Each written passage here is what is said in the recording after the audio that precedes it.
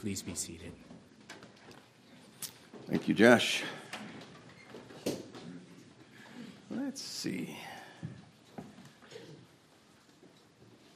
Well, it's working. Sometimes these Apple products, you never know. The salvation of our souls. You know what? Why are you here this morning? And I think that as I kind of look around, I would have to say that we are all here for this very cause, for this very reason. It is the salvation of our souls, because that we have come to Christ. We have responded to the gospel, and that's why we're here. Now, there are people, I'm sure, today that are meeting in various sundry places and buildings all over that are following something that is making them think that their eternal well-being or life after death, that they're procuring it somehow outside of what we're going to talk about this morning. And for those people, it is a sad thing because they're wasting their time. Maybe they feel better when they walk out of that place, and maybe there's some camaraderie or something, but they're wasting their time. Because, as you all know, apart from the gospel of the Lord Jesus Christ, there is no way to fix what's wrong with us. Now, as a little bit of an introduction to what we're going to talk about, and believe me, if then we all, by faith, are standing in the grace of our Lord Jesus Christ, and we are all saved right now, then I'm not going to really tell you anything new. But we're going to look at the doctrine of salvation.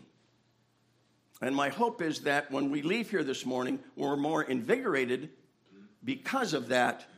And even perhaps I've given you a few things that allow you to share the gospel more readily with other people. But to kind of get into this, I would like to introduce you to the greatest pianist that ever wasn't. And to be a great pianist, it takes intellect, emotion, and practice. Lots of practice. Lots and lots of practice. But you also have to have a heart for it. You need emotion. You got to want to play, right? Because otherwise, what are you doing? And the intellect that's involved is you have to be able to read notes that are on these little lines and that correspond to keys on the piano, right? So that's the intellect. Okay? The greatest pianist that ever wasn't was me. You didn't know that, did you? When I was just a young lad, and my mom played the piano, and here's the crazy thing. The genes did not somehow make it into my pool. My mom could sight read to play, and she could play by ear. She could play by sight, and she could play by ear. And she'd never had a piano lesson. It's disgusting, because it didn't make it to me. But I wanted to be a piano player. I wanted to be a great pianist. And when no one was home, I would go to our stereo cabinet. It's, you young people, it's a thing we used to have. It was a great big thing. This side had the records in it. There was 2 speakers in it. And in the middle was this thing that turned around, and you put these black things on it, and you dropped this needle on it carefully, and it played sound out of the speakers. And I'm not talking about a CD disc. It was these big black things and some little ones. And I would put on Roger Williams. Am I seeing any recognition? Roger Williams, he was the piano player to the presidents. He played for 9 different presidencies. He was a great piano player. I wanted to be, and when no one was home, I'd go and put his record on, and then I would sit at the piano and pretend like I was playing like that. You see, I had the will, I had the desire, I had the emotion, and I also had the intellect, actually, because when I was about in 6th grade, my mom had me take this test at school. And after I took that test, life got difficult for me because it was an IQ test. And my mom used that to beat me with to get better grades for the rest of my life. She would say, Kim, I know you can do better because I saw the test results. I said, why did I take that test? So I had the intellect. I could have done it. I could have read those notes on those lines. But one, I couldn't sit still long enough to do that. But I had the heart for it. But I didn't have a heart for practice. You had to practice. And that's where I don't have time to practice. There are things to do. I need to get clear down to the other end of the ranch and check on those tracks down there from the coyote and see if it's been around that dead cow. I didn't have time to try to read those notes and correspond to the keys on the board. So I never became a great pianist. No loss to you all, so don't worry about it. But I'll tell you that I wrote skits in my mind using the piano if I'd have been able to play the piano. But that's okay. Soteriology is the study of the doctrine of salvation, and soteriology comes from the Greek word for salvation. And it involves understanding, it involves realization, and it involves action. And it's kind of why I use the illustration of me wanting to be a piano player and not being it. I had a will to. I certainly wasn't dumb. I could have read the notes. But it came down to the practice is where it came down to, and why I can't really play the piano except to do a few chords on the piano. And in our own Christian lives, when it comes to this, living out the gospel in our lives, it requires understanding. We've got to get it from the Bible to our brain. That's our intellect. We've got to get it from then our brain, our head, to our heart. And that's the emotion. And it's okay for Christians to have emotions. Seriously. In fact, if the gospel and what it means to you does not move you emotionally, if it doesn't move you deep in your soul, something's wrong. There's nothing wrong with emotions. God gave them to us. And then action, from love to living. The love out of our heart, then into living. And that's the practice. And that's where I think practicing to live out, performing the gospel to a watching world is where we all need help, where we all need to maybe focus and practice more. That little note up there I put up there, without the doctrine of salvation, we are just another vacuous religion amongst the universe of searching souls, right? Because if it weren't for the gospel, if it weren't for the finished work of Jesus Christ on the cross, then I'm just up here wasting my time and going through motions and earning brownie points or something. I don't know. But if this isn't true and if it isn't real, then it's just a ritual. It's just something that we are falsely hoping in. So, obviously, this morning when we're done, we're gonna answer the question: who needs to be saved? Why do you need saving? And what are you saved from? We'll get into that. That was one of my favorite pet peeves when I was a young Christian and going door to door or sharing Christ in the malls. How are you saved, and when are you saved? So we're going to get into that. Now, as the foundation work to looking at the doctrine of salvation, there are those who, when we get into the penal substitutionary death of Jesus Christ on the cross, that he actually did get nailed to that cross, and he bled and died and suffered.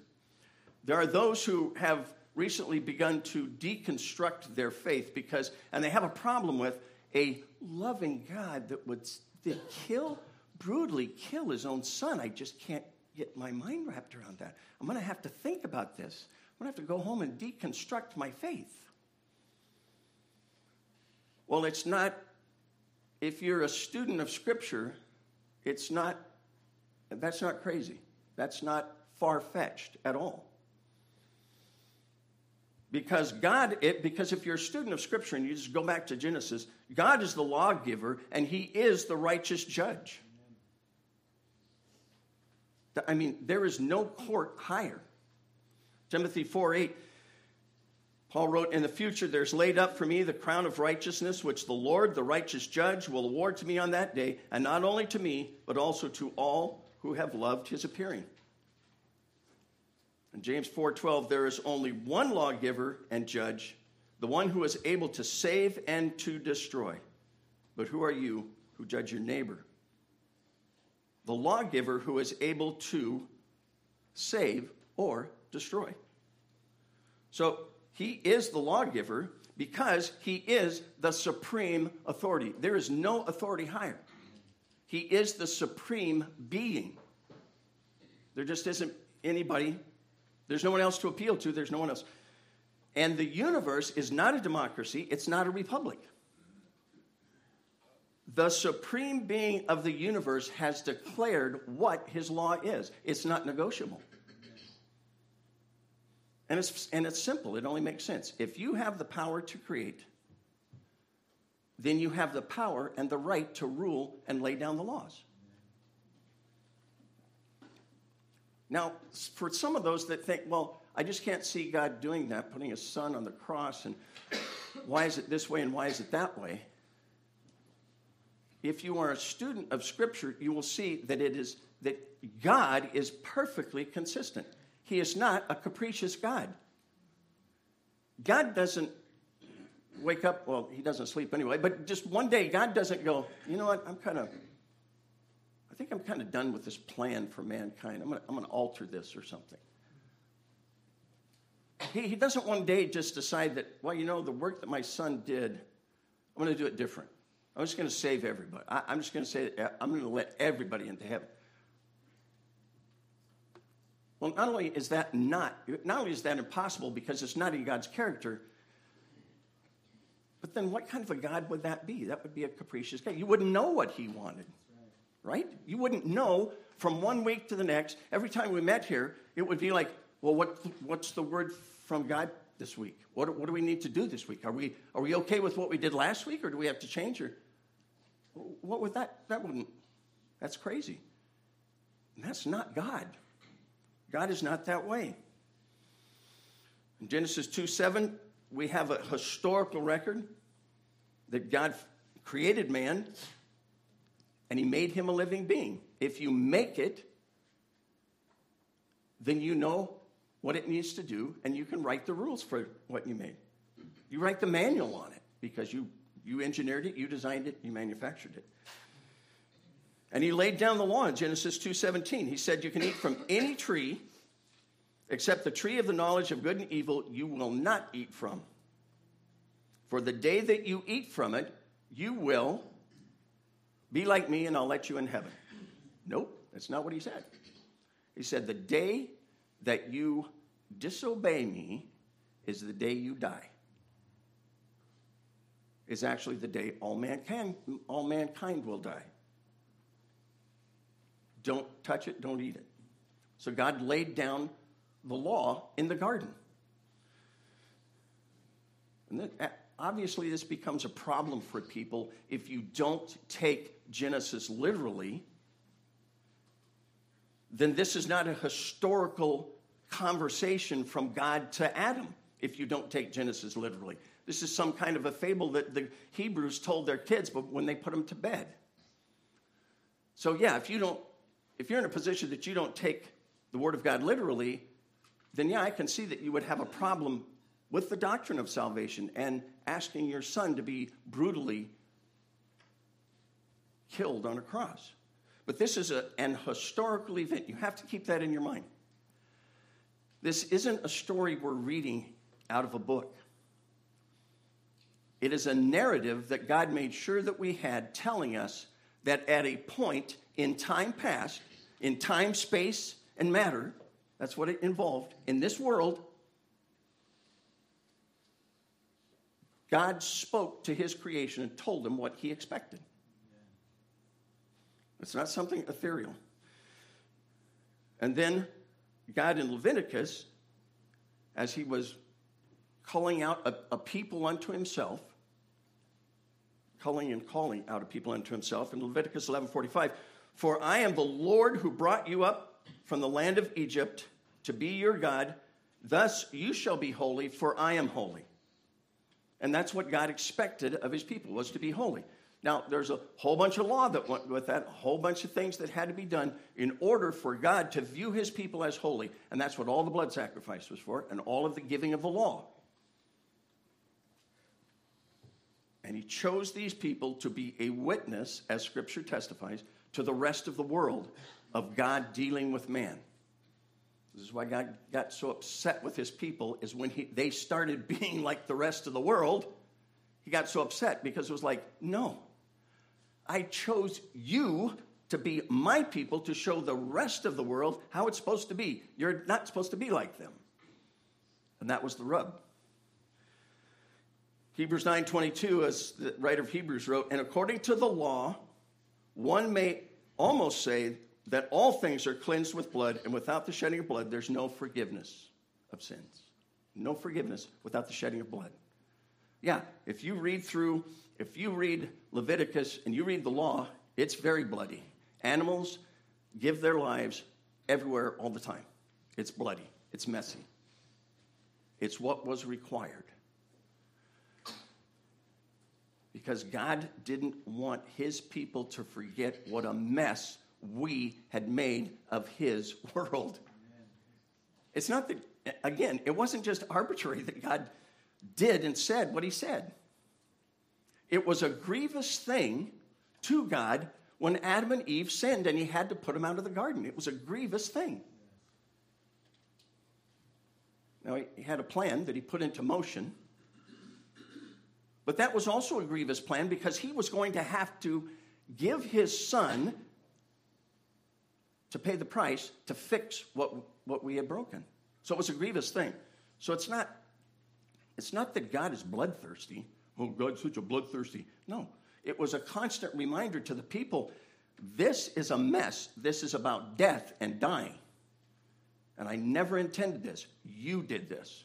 So you have to kill these animals. You have to sprinkle their blood around because you did this. It's not what I wanted.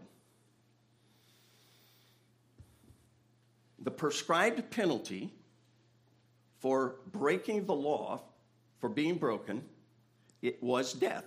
Death in this life and death in the next life, the second death. Dying for all eternity. You know, that's really what the lake of fire is going to be. You're going to die a physical death if you have not availed yourself of the salvation found in the Lord Jesus Christ. You are going to die a physical death. And that may not be so bad. I mean, you might just go in your sleep. You know, you might get pneumonia and wake up dead. I mean, that may not be so bad. The bad part is that you are going to die for the rest of eternity. I don't know if you've ever thought of that. You're going to die without being able to die. Cut off from God. Wanting to die and you can't.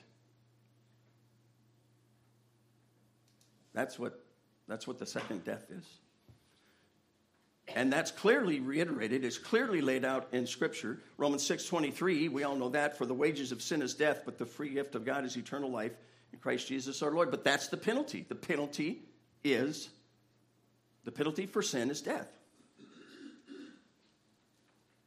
2 Thessalonians 1:8-9, dealing out retribution to those who do not know God and to those who do not obey the gospel of our Lord Jesus Christ. These will pay the penalty of eternal destruction, away from the presence of the Lord and from the glory of his power.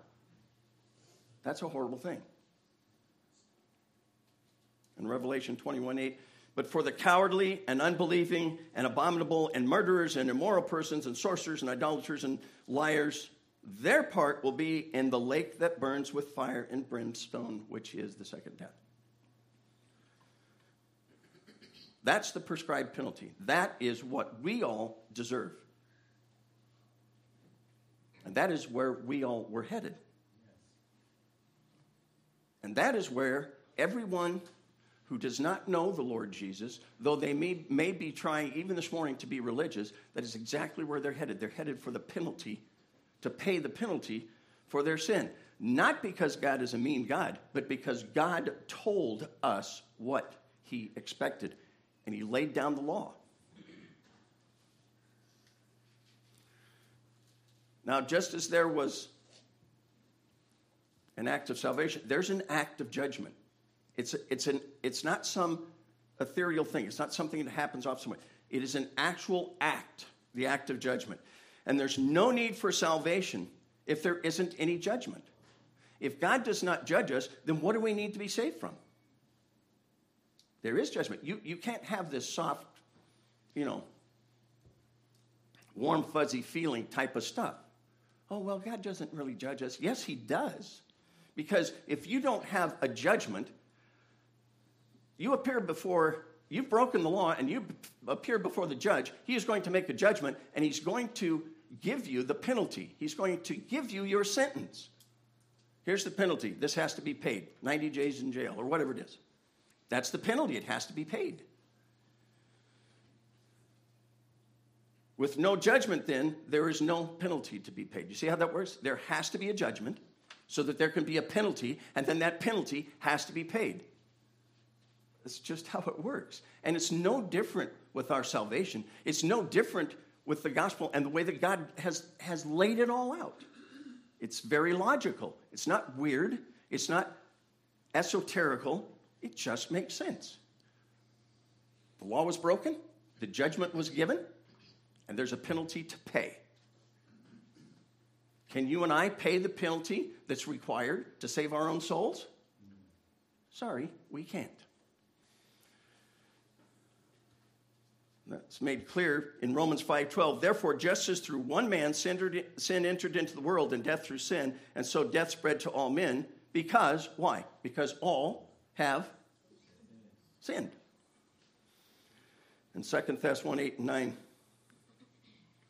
dealing out retribution to those who do not know God and to those who do not obey the gospel, this is the verse I used before too. These will pay the penalty. These will pay the penalty.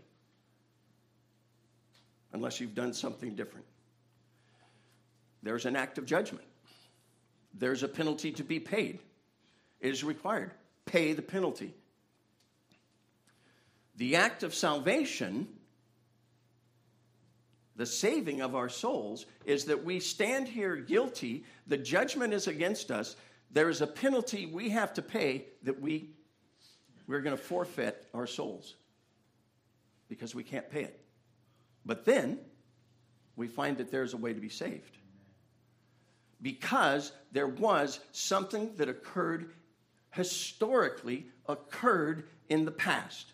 God Almighty, the Creator, interjected into time, space, and matter his Son, born as the God-man, to fix what we had broken. So the act of salvation is a very real historical event that took place, like I said, not metaphorically, but in real time, real space, and involved very real matter. It involved the very real flesh and blood of Jesus Christ. Now, he didn't have a special body. I mean, in terms of, like, he was immune to pain, that he didn't bleed, no, he was just like you and me. If somebody closed the door on his finger, it hurt. If he got a splinter in his finger, it festered up and was painful. It wasn't like that he was given special DNA. He felt you and I's pain just like we feel it. John 19:30. Therefore, when Jesus had received the sour wine, he said, "It is finished." And he bowed his head and gave up his spirit. The final act of his job to give us salvation, that happened. That occurred. There were people standing around the base of the cross, and they heard Jesus say, "It is finished." It's not a movie. John Wayne is not at the foot of the cross going, "Surely he was the Son of God." No. There were real soldiers, real Roman soldiers, that had divided his clothing, and they heard him, and others standing around there, they heard him say, "It is finished." Mission accomplished. And it happened in time and space. We believe it because a record was written for us by not just some lone guy living in a cave who thought this stuff up. No. The people that followed him and loved him and watched him be crucified wrote it for us. And our helper, the Holy Spirit, superintended that. And in Acts, it's like this is reiterated after the facts. Acts 2:36. Therefore, let all the house of Israel know for certain that God has made him both Lord and Christ, this Jesus whom you crucified. This is sometime after Christ's ascension. But they're making it, they're talking to the rulers, the Jewish rulers here and saying, let's be clear about this. You crucified him. Now that was to our betterment. He had to die for us. But it's a historical event. This is someone talking after the event and said he was crucified.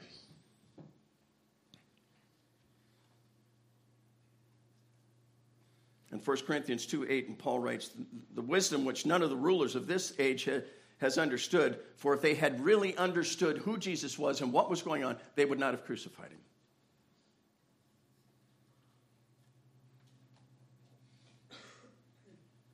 In 1 Peter 3:18, Christ also died for sins once and for all, the just for the unjust. He was just, we were unjust. So that he might bring us to God, having been put to death in the flesh, but made alive in the spirit. In the flesh, he was put to death. He wasn't put to sleep, and God floated him off, took him out of it. No. He died. He suffered. Now, the incalculable cost of salvation, which is something that sometimes intellectually we don't really think about it, so we can be kind of, get goosebumps and warm and fuzzy, but it just seems like a lot of times I run into Christians that haven't intellectually thought this through. The cost of salvation to the Godhead. Before Christ came, we have the triune God, the Father, the Son, and the Spirit. Now, how they existed, we can't know. I mean, it's beyond us. But however they existed, they obviously existed in harmony and unity, and that was the Trinity. That was the three of them.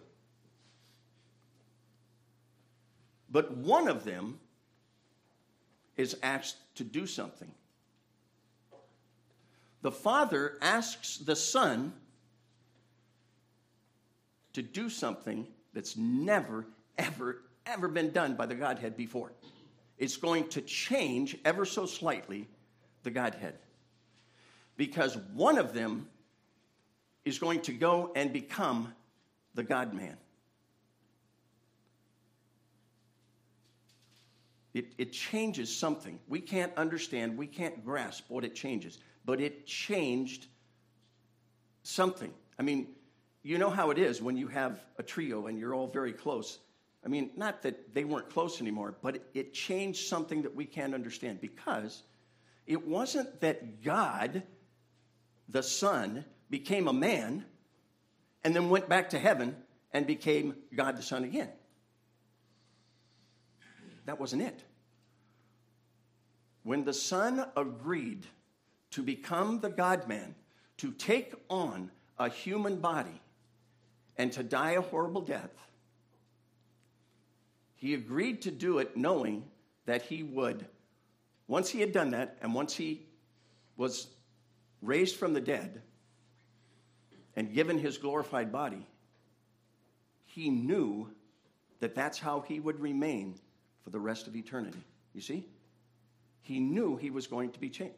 He was never going back to whatever it was that we don't understand that he was before. He knew going into it that it would never be the same for him. He was going to be the Savior of the world, the God-man, and never what he was before. Because if ever, in the continuum of time moving forward, he ever changes, what happens? Have you thought about that? He literally can't change without unraveling the universe. Because God can't change. It would undo our salvation if he changed. Because he must remain God, the Son, in human form, as the Savior of the world. So we just can't even get our mind wrapped around what that was that he agreed to do and at what cost, because we just think, oh, it's Jesus, it was God the Son, he can do anything. But it cost him. It wasn't just like a walk in the park for him. It wasn't because he, and it wasn't a walk in the park for him because he took on human form and he suffered and died. And now he remains as the Lord of Lords and the King of Kings forever. Cannot change. Because if he does, he just cannot change. It can't change. Because God is unchanging. He became the God-man for us forever. And it's clear in Luke 24:39. See my hands and my feet, that it is I myself, touch me and see, because the Spirit doesn't have flesh and bones, as you plainly see. And Scripture, moving forward from here, makes it very clear that Jesus remains this way forever as our Savior. And when we see him, we will what? We will what? When we see him, we will be like him. In Philippians 2:6, that's why this verse has so much impact if you really, really think about the practicality of it. Who, although he existed in the form of God, he was God the Son, did not regard equality with God a thing to be grasped. That state, that which it was as the triune God, he didn't hold on to that. He didn't say, well, you know what, that's going to change things. I don't want to do that, Dad. Figure something else out.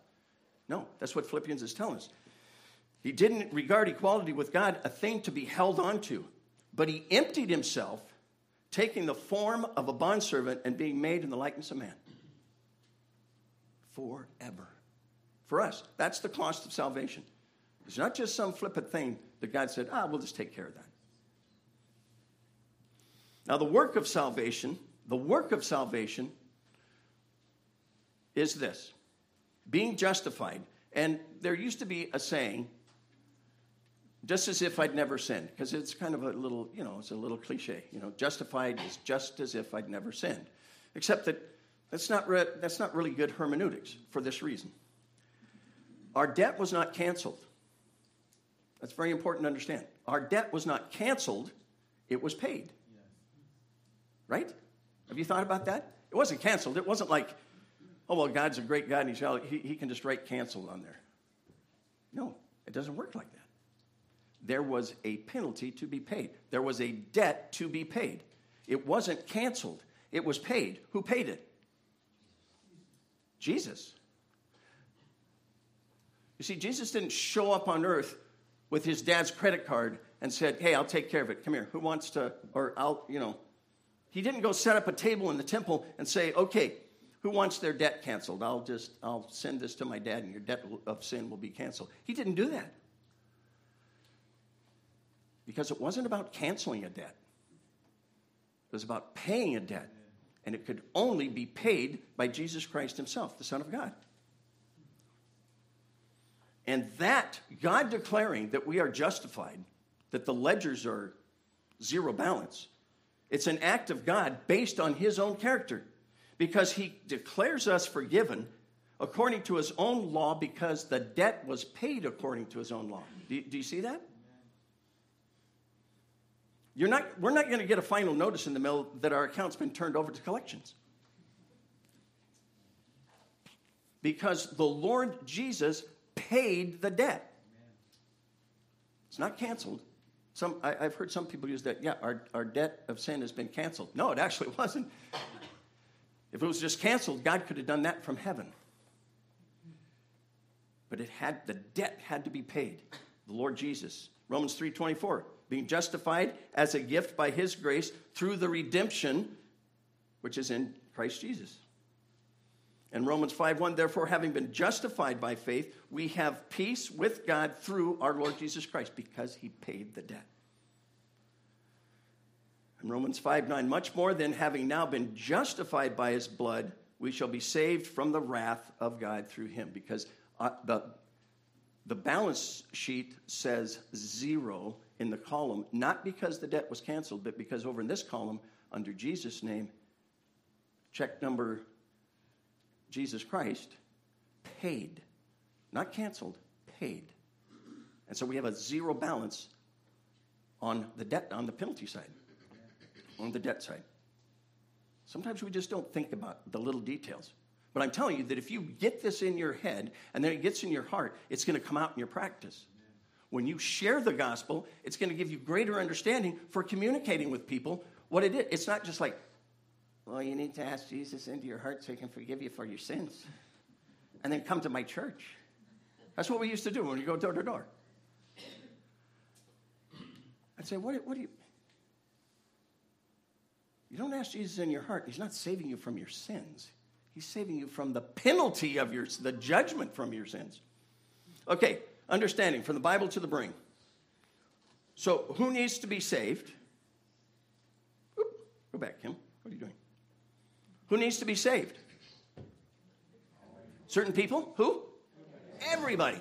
Every single soul. Past, present, future.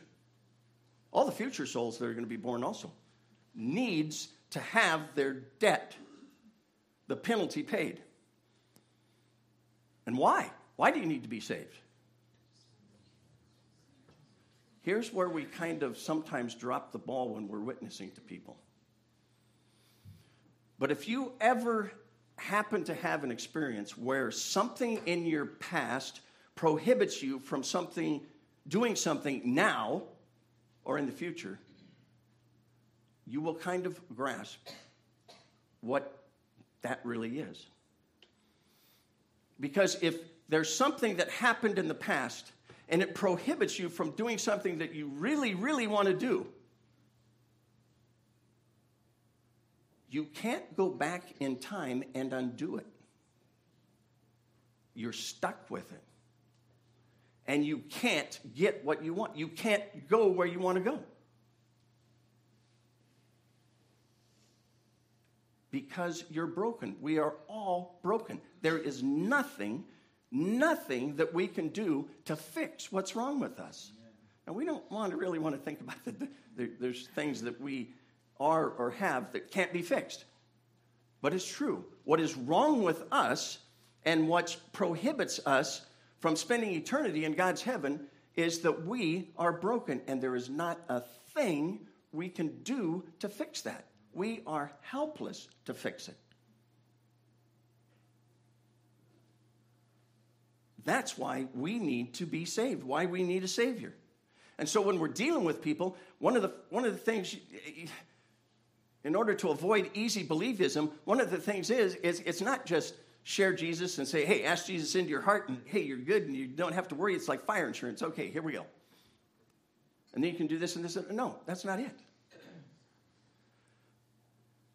You come to Jesus because you have a need. Yes. And when you fully understand that you have that need, guess what it does? It has a humbling effect on us. Amen. There is a companion message to this one.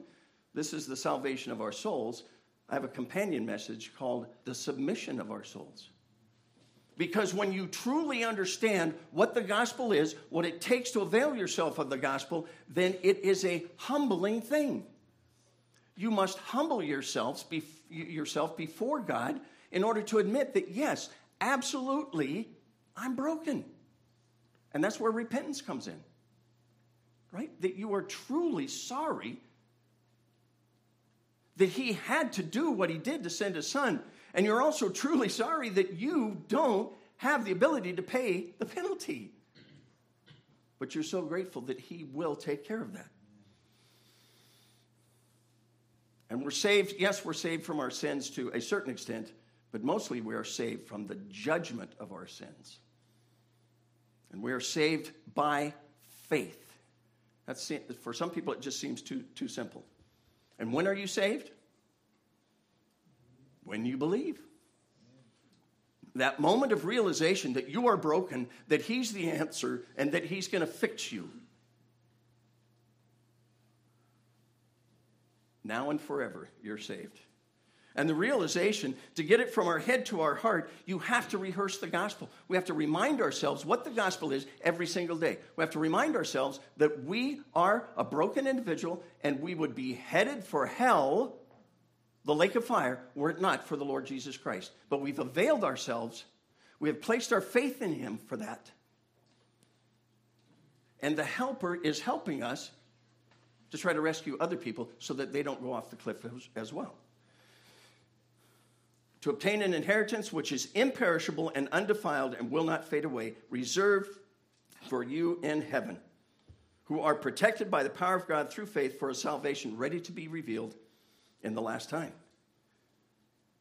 So it has to get to our heart. The finality of the final reality for the believer and the unbeliever, there is a final reality.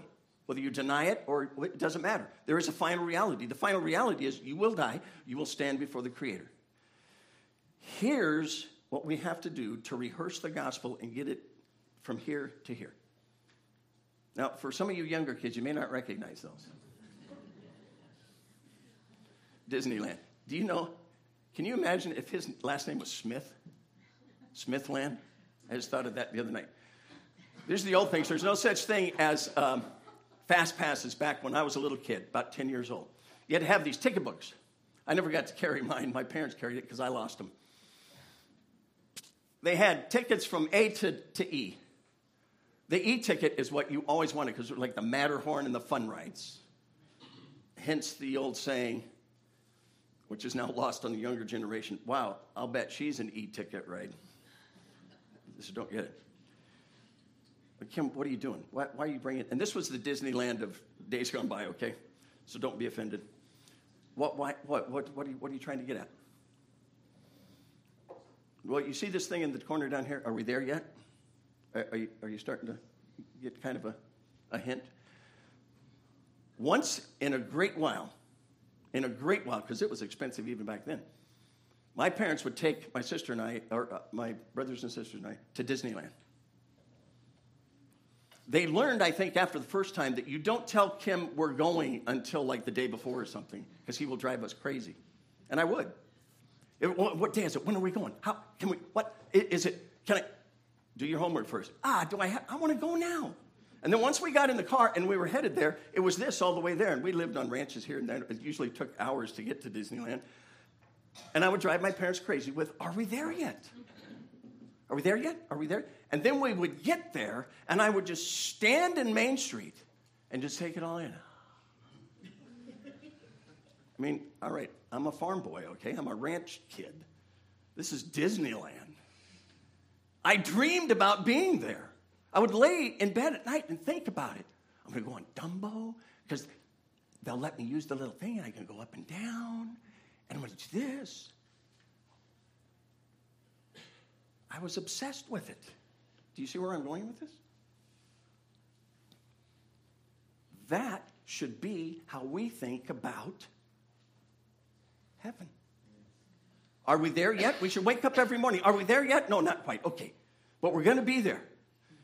Because I'll tell you, when I get there, I'm standing on that street, talked about in Revelation, and I'm just like I was at Disneyland, I'm going to take it all in. You have to take the time in your life to think about that, because it's going to happen. Just like it was going to happen, and it did happen when I went to Disneyland. Just as real as that was, so is heaven going to be. And we have to rehearse that in our hearts because we have to long to be there, not long to be here. I know that life can be a drag here, but we don't. Sometimes it's just we're bummed out because it's such a drag to be here. But we should be longing for that city. No comparison to Disneyland. I used to, when I was younger, kind of. In fact, I have to admit, when I was about 10 years old, I remember one time. So we're going to go to Disneyland. I remember praying this prayer. I prayed, Lord, I know you got to come back whenever you're coming back, but could you please not come back tomorrow? We're going to Disneyland.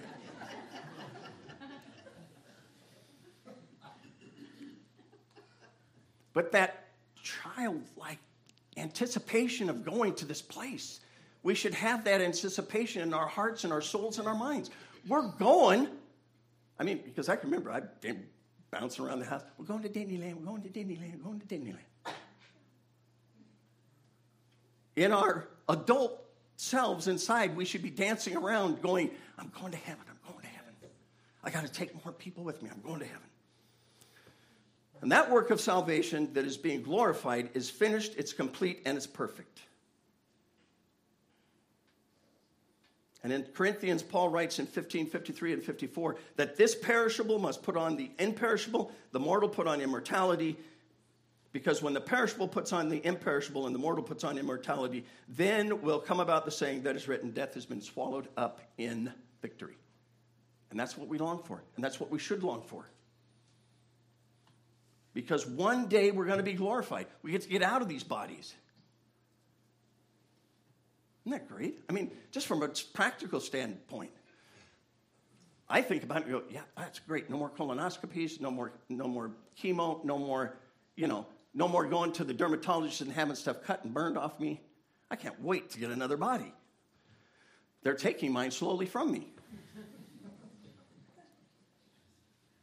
And that glorified thing of being there in heaven, Revelation 22:3 and 4, there will no longer be any curse, and the throne of God and of the Lamb will be in it, and his bondservants will serve him. We're going to serve him.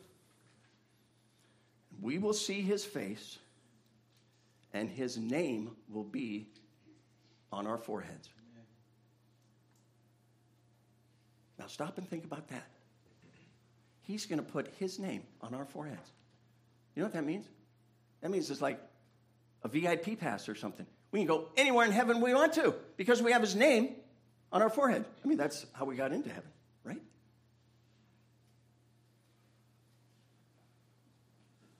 Think about that tonight when you fall asleep. We're going to have his name on her. So the action from our love to our living.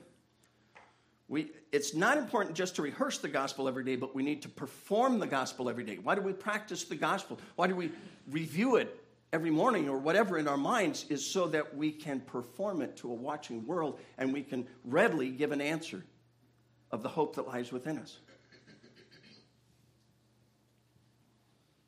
And the sanctifying work of salvation is we aren't fixed yet, we're just forgiven. Have you ever thought about that? We're not fixed yet. There isn't such a thing as sinless perfection. We're not fixed yet. We're trying to get there. But if we were fixed and we didn't sin anymore when we came to faith right at that moment, have you ever asked yourself, well, if that was the case, then don't you think that we would be instantaneously, individually raptured? Poof, oh, he believed. Poof, oh, she believed. And then, as you believed, no, that's not how it works. And if we were fixed, we wouldn't sin anymore, but we do. Because our flesh is still flawed. But we have a what? We have a helper. A helper that we too frequently don't avail ourselves of. He's here to help us in the here and now. And help us do what? To become more like our Savior. The helper of our salvation. We are never alone. The helper and keeper, the sealer of our salvation. And this is just a reminder to us. When Jesus was here, literally on the earth, and he said to his disciples, I'll take care of you, don't worry, I got it covered, you'll see. That's not what he did. He told his disciples, and he's speaking to all of us, I will ask the Father, and he will give you another helper, that he may be with you forever. We're not left alone. And Jesus said, when the helper comes, whom I will send to you from the Father, that is the Spirit of truth who proceeds from the Father, he will testify about me. He will bear witness of me in you, in your lives. And in Corinthians, who also sealed us and gave us the Spirit in our hearts as a what? As a pledge. Do you realize that? That the Holy Spirit, the helper that's given to us to not only help us to practice the gospel and to perform the gospel, he's the pledge of our salvation. In other words, that we are saved. that when we stand before God, we have no fear because we are one of his. The hope of our salvation is the understanding and realization of the gospel, and that should compel us. Was there a Corinthians over here? Nope, that's not the one. Okay. In Hebrews, so by two unchangeable things in which it is impossible for God to lie, we who have taken refuge would have strong encouragement to take hold of the hope set before us. This hope we have as an anchor of the soul, a hope both sure and steadfast, and one which enters within the veil. That is our salvation. Now, we use the word hope differently than Scripture uses hope. Because we use the word hope, well, is he going to be here? Well, I hope he is. Well, that's a little bit iffy, right? Is that going to work? Well, I hope it works. I mean, it's one of those, two ladders tied together with rope and trying to get to this, and it's all real shaky. And is that going to work? Well, I hope it does. Well, there's a probability that it's not. Someone's going to the ER today or something. We use that word hope in a completely different way than what Scripture is talking about. Scripture, in talking about the hope of our salvation, is that it's a sure thing. It is something we look forward to. As a little kid, when I hoped we were going to Disneyland, it was a fulfilled hope. It was something that was going to happen. My parents said on Saturday, we're going to Disneyland. We were going. And it became history. The hope of our salvation and being saved is just that. It is the assurance. It is something that we look forward to. Because as Paul said, look, you don't hope for things you can see. That's not hope. You're hoping, you're counting on. It's going to be because God has said it. And hope, as Paul said, does not disappoint because God's love is poured out in our hearts, and that love poured out in our hearts should spill out all over everything we do every day. You got that? God's love, this is Romans. Exalting in our tribulations, knowing that tribulation brings about perseverance, and perseverance, proven character, and proven character, hope. And hope does not, we are going there, no doubt about it. And hope does not disappoint because the love of God has been poured out within our hearts through the Holy Spirit who was given to us. So I think that's exactly right. The love that God's poured out in our hearts should spill out all over every single thing we do. In everyday life, at home, work, whatever. Here. Because he poured his love out into our hearts. And the practice of this, and I couldn't help it, I just was in that frame of mind. The practice of this, that hope, and the assurance of our salvation is what has motivated Christians for, ever since that day on the cross. And I just happened to pick on Fanny Crosby, Frances Jane Van Alstyne. She wrote over 8,000 hymns. 8,000. Actually, they think it's closer to 9,000 because she used a couple of pen names. Because it was hard to sell her stuff because everybody thought she couldn't possibly write that much. She lived to be like 94, something like that. Blind, almost from birth. But all of the hymns that she wrote are like, can you not identify with them? Her mom died and her dad died. She was a stepson to that mom, or stepdaughter to that mom, and her grandmother helped her with being blind. She wrote 8,000 hymns, pouring. God's love spilled out all over every hymn she wrote. Or Horatio Spafford, who wrote, "It Is Well With My Soul." That was true for him. That's how he could write that hymn when his family had been taken from him. He wasn't despondent. He wasn't depressed. He wasn't bummed out. The hope of knowing that he would see his family in heaven, the hope of salvation, inspired him to write those words to "It Is Well With My Soul." So I'm going to ask you, in the practice when you take what you know about the great gift of salvation and the gospel, and you take that and you let it filter down into your heart, and you practice the gospel every day, you reiterate it to yourself, and then you go out and perform it before a watching world, and you let the love of God that's poured out in your heart pour out all over everything you do, what will that be? What will you do? And it may be as simple as sharing the gospel with a coworker or someone you met in the store or whatever. The love of Christ compels us. It's interesting. In Corinthians, when Paul talks about the love of Christ compelling or constraining us, it's interesting because if you look at that Greek word actually has to do with a stanchion. And when I saw that, I said, I know what that is. I grew up on a ranch. You have a corral of cows, and you've got to do something. Like at one time, we had to test blood and tag them and all this stuff. And you run them down this chute, and then at the end of that chute is this stanchion that is very small, very narrow, and they just fit into it. And when they stick their head through the hole thinking they're going to get out, you shove this bar down and you trap them right there. They don't really like it.